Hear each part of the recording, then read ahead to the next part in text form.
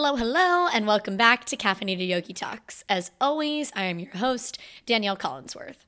Today, for episode 55, we are going to be talking about the gym lingo.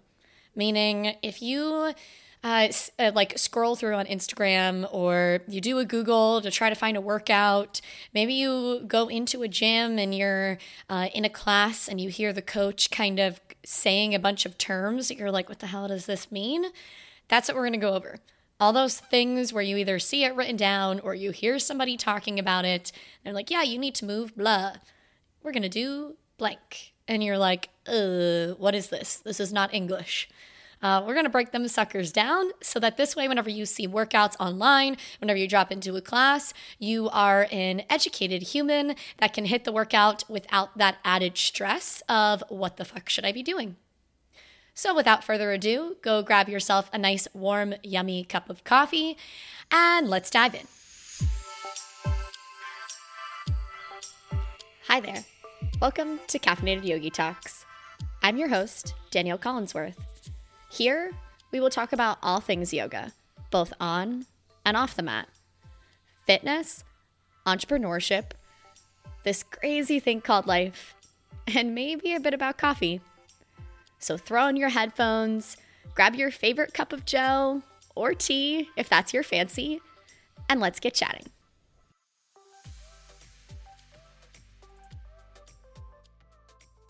All right, guys, I want to start off by giving a little bit of love to one of the sponsors of this podcast, which is Vure. They design, create, and provide awesome gear to hold all of your gym shit, aka a cool gym bag. They use a lot of recycled goods. Their designs are awesome, and the quality is so sustainable, meaning they have all the right pockets to fit all the right things. They do a good job of keeping all the sweaty shit where it should be and not stinking up the rest of your gear. I have one now, and I absolutely love it. I was happy they reached out to me. I've been so pleased with the product. And if you're listening to this episode, you might be getting back into the swing of things with going into the gym or some at-home workouts, things like that. If that's the case, I personally think that sometimes nothing feels better than having a new thing for your new thing. Like if you're starting up a yoga practice and you bought yourself a mat, it makes you smile, you know? You're started up with running and you bought some cool new running shoes or running shorts, like whatever it may be. Swag for the new thing. Highly recommend it if that is you. You can always use the code Danielle, spelled Danyell, or if you peep the show notes, you will have a direct link to Vure and all of the other sponsors of this show. All right, now let's take a moment to shift gears here and talk about what the hell does all the shit mean whenever you're inside the gym. And I think coaches, myself included, sometimes fall into the, oh yeah, other humans might not know what this means. And for those of you that don't know, I live in Norfolk, Virginia, which is a big military or Navy town. So I totally know what this feels like in regards to I'm a civilian. I grew up a civilian. I have never really been around the military all that much. And how many times I now hear certain things that I'm like, I'm sorry, what? Can you say this in English, please? So I totally get that frustration. And I think that we all do it to some degree. Whatever line of work you might be in or fun activity that you do for a hobby, there's probably certain acronyms, lingo, that you then become accustomed to using. And then whenever an outsider, somebody that's just new to the game, the work, the movement, the whatever, they can be intimidated, you know? Like the thing that makes us able to, what's what I'm looking for? Able to establish relationships easily is the fact that we share a common language, right? I mean, it's hard for you to make a friend that only speaks German as compared to you making a friend with somebody that speaks your language, right? So it's the same exact thing whenever it comes to your work, fitness, things of that nature. And I think the tricky part with fitness, though, is that there are so many times whenever someone comes into the fitness world, no matter if we're talking about yoga to CrossFit to running to an Orange Theory class, like whatever it is, and they might come in with just some negative self-talk. Like they're already going in with this, oh no, I'm not good enough for this. Or damn it, why'd I let myself get to this point? They're nervous, they're scared, they're frustrated. And the last thing that they want is to not understand like what is coming out of your frickin' mouth. So I'm going to take time today to just describe what do some of the things mean, so that this way, whenever you are moving through a workout at home, you found something on YouTube, and let's say it's literally just images of the different movement modalities. And you're like, okay, but it's telling me to superset this. What does that mean? Or you go into a CrossFit class and they're telling you that you're going to do tempo back squats. The coach might break down what the back squat is, but they're not really going over what the tempo is. And you're like, okay, is tempo back squat and back squat the same thing? So we're just going to take time today to just dive in and understand what do all of the things mean. And I think it's important to start off with one that is used a lot, and I don't think that we all necessarily know what it means, Metcon. So Metcon stands for metabolic conditioning. And if you were to see that written out, the M-E-T from metabolic and the C-O-N from conditioning, that makes up the word Metcon. All right, and you might still be like, okay, but what does this mean? Think of it as this is a time whenever you are going through some form of a workout where we're going to challenge your body by targeting a muscle in regards to we're trying to strengthen it, but we're also upping the speed or the intensity that you're moving so that we're also challenging your oxygen flow. So think of it this way. If I was to tell you to go ahead and do 10 air squats and go for a little run, right? Run down to a block, the end of the street and back, something that's probably close to about 100 to 200 meters. If you were to do that at a really slow pace where you and I are talking through all 10 air squats, you go for the run and it is like a 30% pace. We probably got some super awesome grandmas that are able to speed walk past you. We are then not hitting the right stimulus.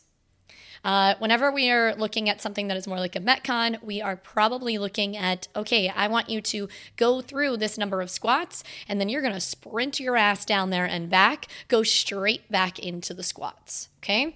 And it can 100% be, I feel like sometimes people think Metcons have to have equipment. It can be just like that. That was a body weight Metcon, and that's totally cool. Think of it this way. If one of your life goals is to travel the world or maybe even the US, and you got a cool ass van and that's how you are transporting yourself, but inside the van you have no place for additional equipment, you can 100% still work on strengthening your body, keeping your body in a nice healthy state without having to have a whole separate van for a ton of gym equipment, right? I do think that there are times whenever you need to start supplementing things in, but that's just an example. If you had a goal to be like, I want to squat 3 times my body weight, well, then whenever you're in your van and traveling, that might not be the time when that's going to happen, right? But yes, Metcons overall, we are just talking about a time whenever you're going through a workout and you are challenging your muscles and you're challenging the lungs, you're challenging your breath. So whenever it comes then into Metcons, there are different styles, but first off, another term that you might see a lot is this one that's called WOD.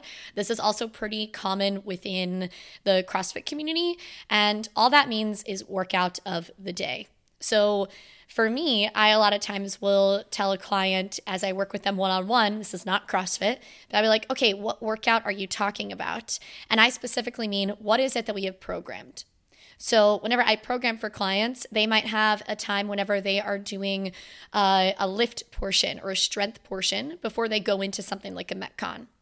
Or maybe they have a bunch of different lifts. Maybe it is more of an accessory day and we're working a lot on like your shoulder strength and health as well as your core. So there aren't necessarily times whenever we're going through a Metcon, but that's still the workout of the day. I feel like that one's pretty simple. Now, within either one of those, there are definitely different ways that you can move through a workout. And I think two of the most common ones would be AMREP and EMOM. So the first one in AMREP, that simply means as many rounds as possible. I personally like to say as many rounds and reps as possible, but as many rounds as possible. So for example, I might tell you to set a clock for 20 minutes, and I want you to go through 30 kettlebell swings, 30 goblet squats, and a 400-meter run. Your score might potentially then be something that was like 4 rounds and 15 reps, meaning that you completed 4 full rounds of that workout, and then you got an additional 15 kettlebell swings in before the clock said 3, 2, 1, and done. Now, a lot of times, especially within the CrossFit world, people see the word AMREP and they're like, rawr, I have to go as fast as what I can. No, not at all. That's like the thing that I just can't stand about CrossFit. I feel like the more that I develop as a coach, the more that I understand the body, the more that I then start to see certain movement modalities or see how people are moving. And I'm like, dude, if you want to be kicking it like this till you're 70 years old, then maybe we should look at things that are supplementing your body in different ways. So what I'm saying is you do not have to have an AMREP where you are at the end laying on the floor and dying. Another example of when you can move through an AMREP would be in your warm-up. I might tell you that you're going to have 10 down and up dogs, 10 Escat push-ups, 10 Cossack squats, 30-second bridge hold, and 30-second bridge walkouts.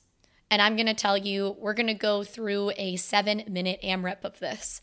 That does not mean go as fast as what you can through all of those. That instead means move at a nice, steady pace, set a clock for 7 minutes, keep moving through those movements. As soon as that clock is done, move on to the next part of our workout.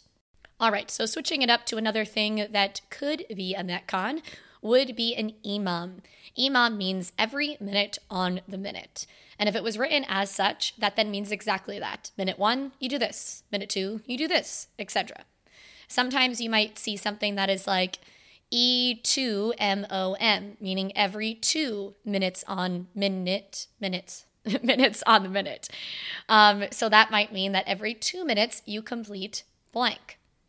Overall, I am such a fan of EMOMs. I grow to love them more and more as an athlete and as a coach as time goes on, because I think it is such a good way to challenge people without potentially reaching death. Now, you can, as you're going through something like a Metcon, you can have programming of an EMOM that is no joke. And we are then hitting that metabolic state where your muscles are like, oh my gosh, your lungs are kicking, you're hitting all the right parts of stimulus, if you will. You can also do this with a lift. I recently programmed for myself. I had a 7x5, which we'll talk about in a moment, where I went through every 2 minutes for 7 rounds. I had to move through 5 back squats. All that did was that made sure that I wasn't resting too much. And I was definitely, think of it as like whenever you're done with something that's a heavy lift and you sit down and you're just like, oh my gosh. Towards the end of that, like to rounds, I would say 5, 6, 7, that's whenever you're starting to hit the little bit of like higher heart rate. Your RPE, which again, I'll talk on in a moment, that number's starting to spike up some. That's getting a little bit more challenging. You can definitely do this too as something that is like a warm-up. If skill work, I do a lot of EMOM-like things. So for me, I will do, let's say, a strict handstand push-up. I'll do 2 every minute on the minute for 10 minutes. That is definitely something where your heart rate's not too high, you're taking time to work through a movement that's challenging for you, and you continue on. Same thing with like a strict pull-up or things of that nature. Okay, so next up we got supersets. Every once in a while you're going to see somebody on the gram that will talk about supersets and be like, oh, I did this Metcon. It was a superset of blah, blah, blah. I don't agree with that. Yes, your heart rate might get up with a superset. There's no lie in that. But that doesn't necessarily mean like we're not trying to blast through for a certain amount of time. Like we're not trying to hit that really, really, really high heart rate kind of a thing. Instead, here's a superset that I actually just did a few hours ago. I had 3 rounds of single leg stagger stance Romanian deadlifts. Try to say that 10 times. Those were with double dumbbells. So I had 8 on the right, 8 on the left. Those were at a tempo, which we'll talk about that here in a moment. Next, I went to a heel elevated goblet squat. And I followed that up with a farmer carry of about like 100 meters. I did 3 rounds of that. So as soon as I was done with one, I switched to the other. What's different in regards to this being a Metcon is, again, I would set the weights down. I took a moment to just kind of chill, catch my breath, shift to the next movement. If anything, this is more so like a time when you're going to focus on a certain muscle group and really try to challenge that thing. This is definitely when accessory work comes into play. Maybe if you are going through some strength cycle, you might see a superset with your back squats. So let's say you're trying to get some strong ass legs. You have a 5x5 of back squats, and that is mixed. So every time you're done with your set, you then do a front foot elevated split squat. So that's kind of like a lunge position as you go up and down. You have, let's say, 10 reps on each leg before you go back to the barbell for your back squat. All that's doing is that's kind of like tiring that muscle group. I mean, it does other things as well. But again, that wouldn't necessarily fall under that Metcom realm. But if somebody was to say, what's the workout for the day, that could most definitely be included in that piece. Okay? Let's see. All right. So next up, tempo was what I was just talking about. So let's continue on with that guy. Tempo is just referring to the speed of a specific movement or a phase with your lift, a part of your lift. So for example, I was just talking about back squats. So let's continue on with that guy. You had the barbell on your back. Okay, that makes it a back squat. I'm going to tell you that you have a descent of 3 seconds on the way down. At the bottom, you're going to hold that for 2. You're then going to come up nice and fast and explosive, like count of 1. And then you're going to hold it at the top for maybe 1. Now, this is where a lot of times people don't talk about the top portion.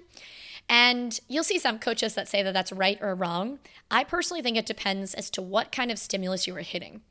So for me right now, I have 2 clients that are going through a specific strength phase, and they're starting to see more and more tempo work where I'm not talking about that bit at the top.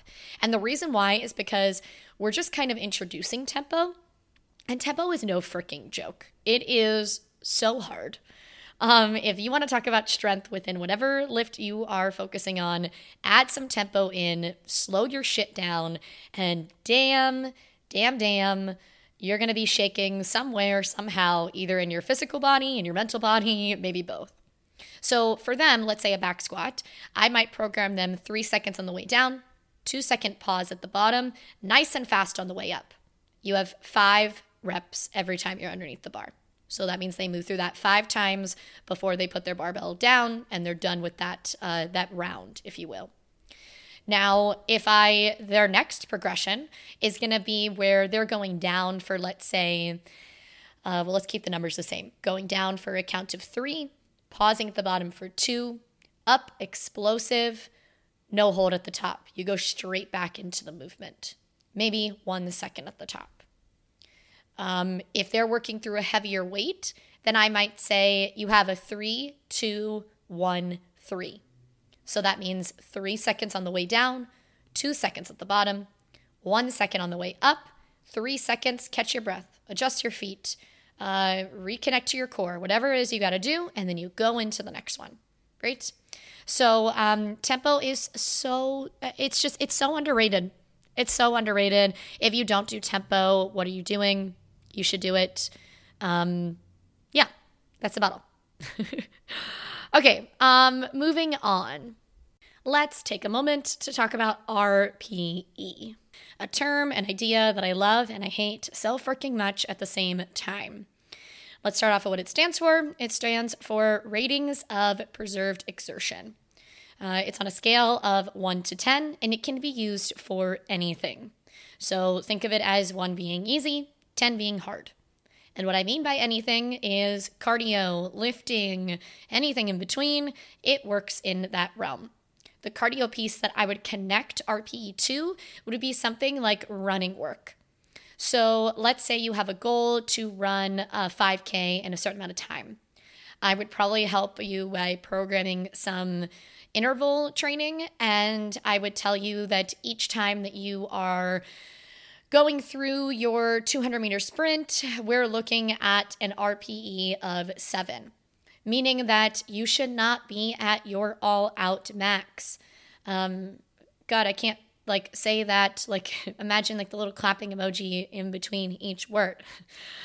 So many times people think if they need to get stronger, they need to get faster. It's like, I need to do this really hard thing to my complete potential every single day. Rah. No, that's not how the body freaking works. If you want it to support you and you want to be healthy for a long freaking time, then don't tear it down like that.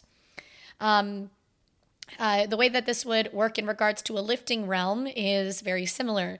We should not be at a 10, meaning oh my God, that was my 1 rep, or maybe you're looking at we're trying to find a set of 3 reps for a back squat and something that is around RPE 7.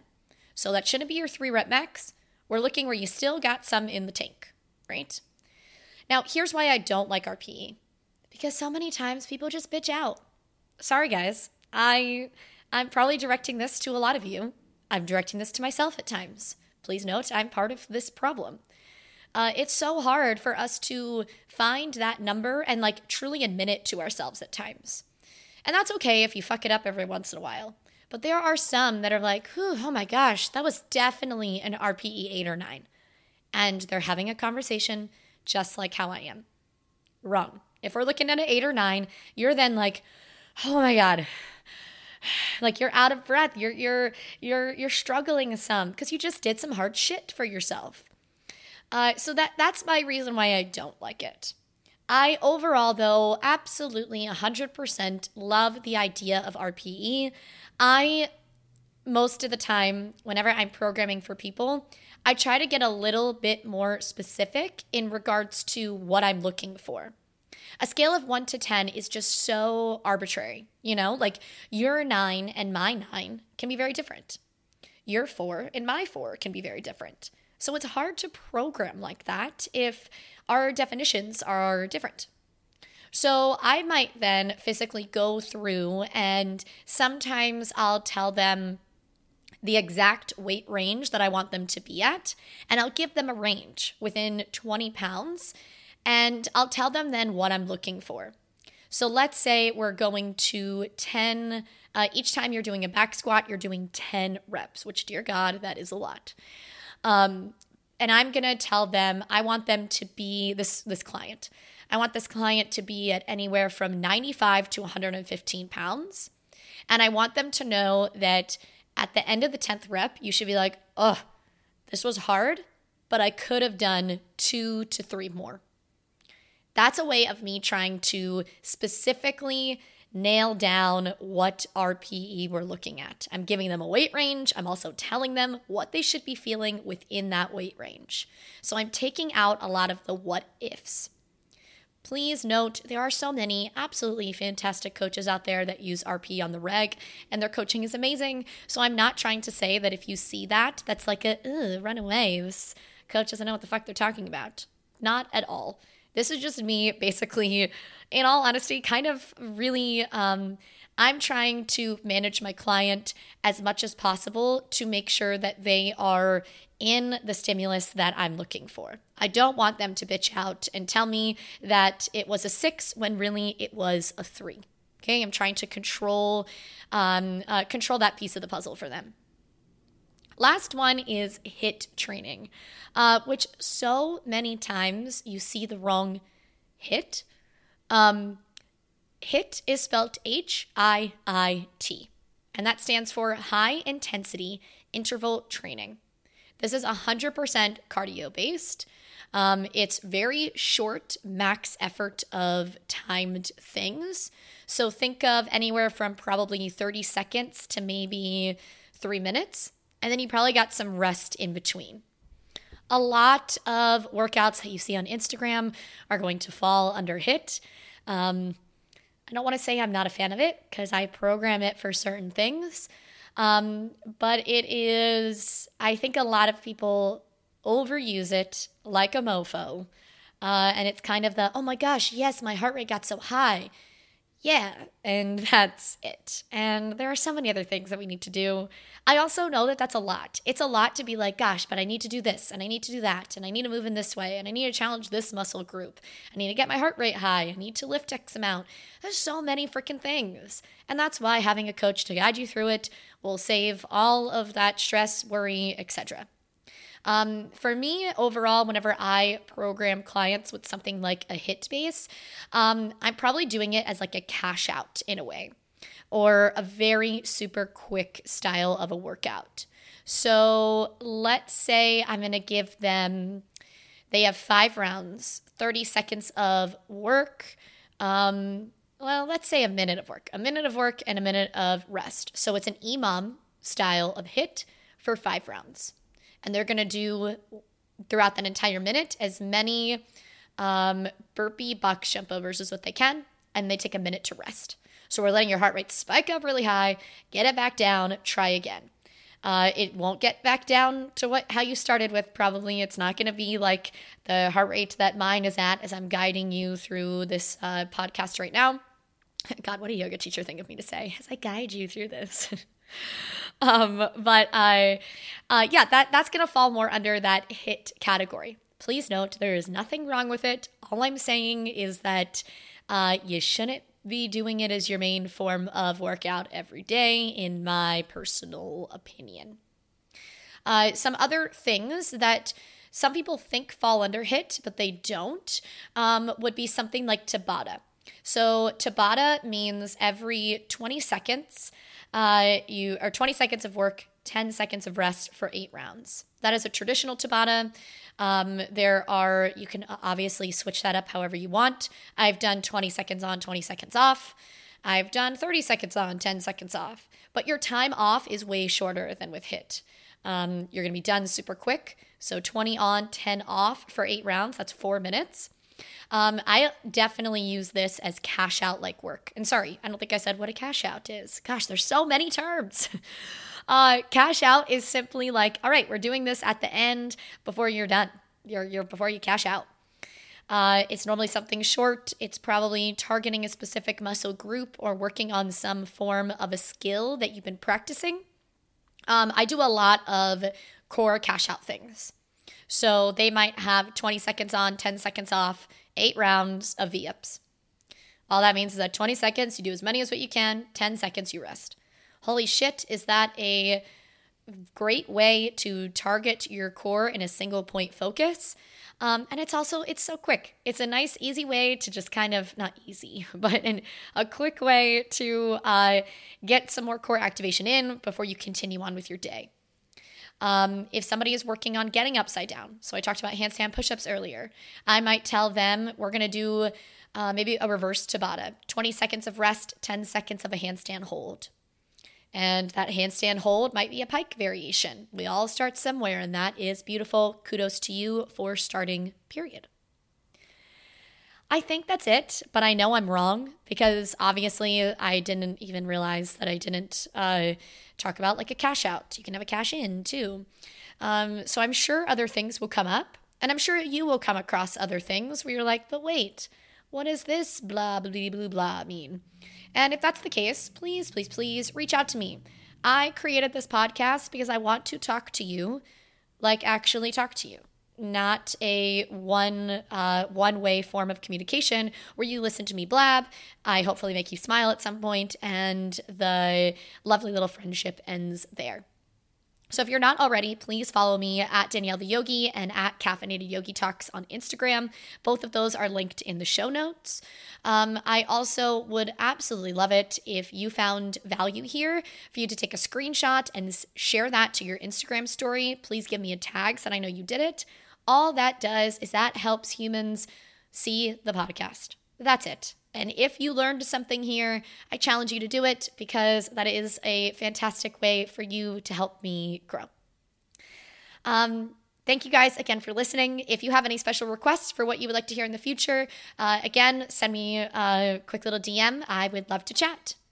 Until next Tuesday, my lovelies, thank you oh so much again for tuning in. Namaste and slay boo thang.